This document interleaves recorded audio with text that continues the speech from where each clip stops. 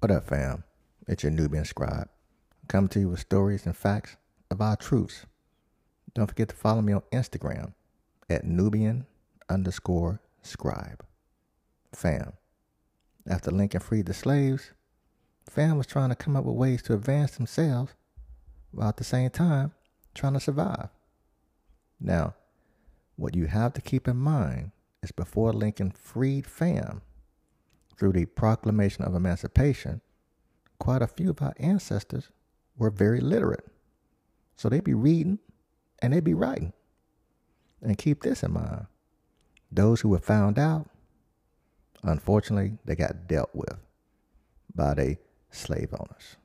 Not only in the U.S., because slaves was all over the globe, but also by those in European colonies that enslaved fam all over this world. This is why when I refer to European Americans and those who own slaves in European colonies as Euros, it includes both groups of people, those here and those abroad who enslaved our ancestors. Now peep this. In an article that was published by W.E.B. Du Bois entitled The Talent of the 10th, now this article was published in 1903. So quite a while ago. But peep this.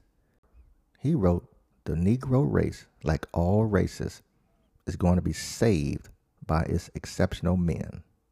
He also wrote, on this foundation, we may build breadwinning, skill of hand, and quickness of brain. I found the rest of his article to be even more profound and uplifting, in that he wrote, and I quote, you misjudged us because you do not know us. From the very first, it has been the educated and intelligent of the Negro people that have led and elevated the mass. Wow. That brother was telling our truths, which history has proven to be right on point. Back in the day, there was another school of thought regarding how to advance the black mass, i.e. as a whole, us as a whole, us as a community, us as a collective body of men and women. That belief was ushered by Booker T. Washington during a 1895 speech at the Cotton States and International Exposition, which was later referred to by W.E.B. Du Bois as the Atlantic Compromise. Trust me, you know why he called it that in a second. Word on the street, Booker T said this during that exposition.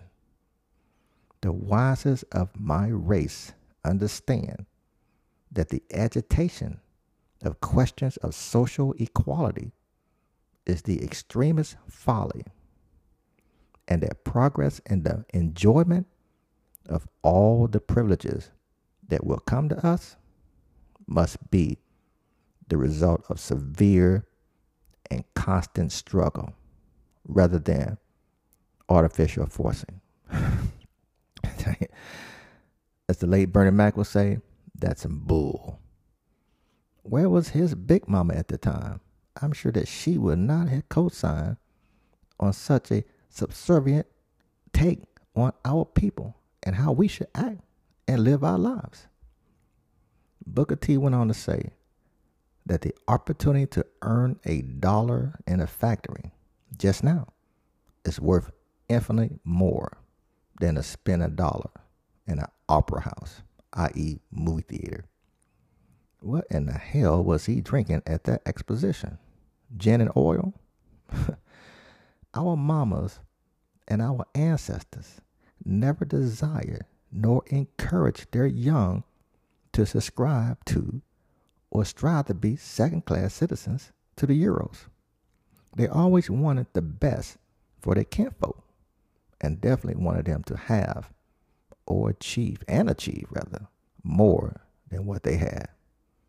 Although Booker T's position that black people should not strive for more than a factory job and shouldn't seek social equality is troublesome even today, he is credited with developing and advancing the Tuskegee Normal and Industrial Institute into one of the cradles of black excellence. That school is now called the Tuskegee University. You know.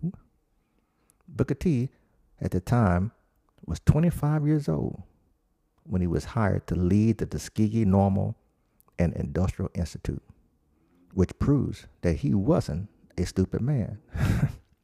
Tell you, but he was one who misjudged the black race, and that he failed to appreciate that we were and are capable of walking, talking, and chewing gum at the same time, something the Euros failed to realize and understand today.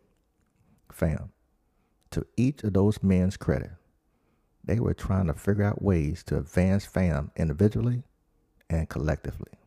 Thus, the two schools of thought for achieving that end. Booker T believed if you teach a man how to fish, then he can feed himself and provide for his family.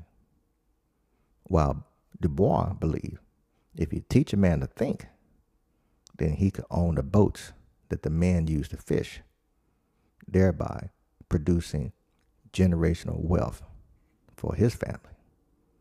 So both men ought to be commended for their efforts to uplift the black community in a way that they believe will best serve fam. In fact, there's a third school of thought ushered by Carter G. Woodson in his book entitled The Miseducation of the Black Negro. And that book was written in 1933. He said, history shows that it does not matter who is in power.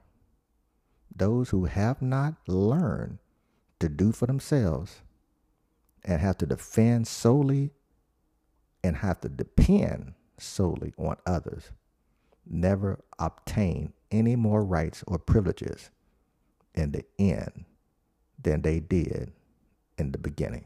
Wow. That is an absolute fact. It was a fact then, and it's a fact today. Think about it. He went on to say that when you control a man's thinking, you do not, and I repeat, you do not have to worry about his actions. Come on now. Carter preaching that truth. A close analysis of his book, and I encourage everybody to read it, seems to suggest that he was advocating that Booker T's philosophy and W.E.B. Du Bois' philosophy should be combined, and that both should be used to teach a man to do for himself while at the same time teach him how to think for himself so that he can dictate his own fate. Black excellence at its best. Ain't God good? One love.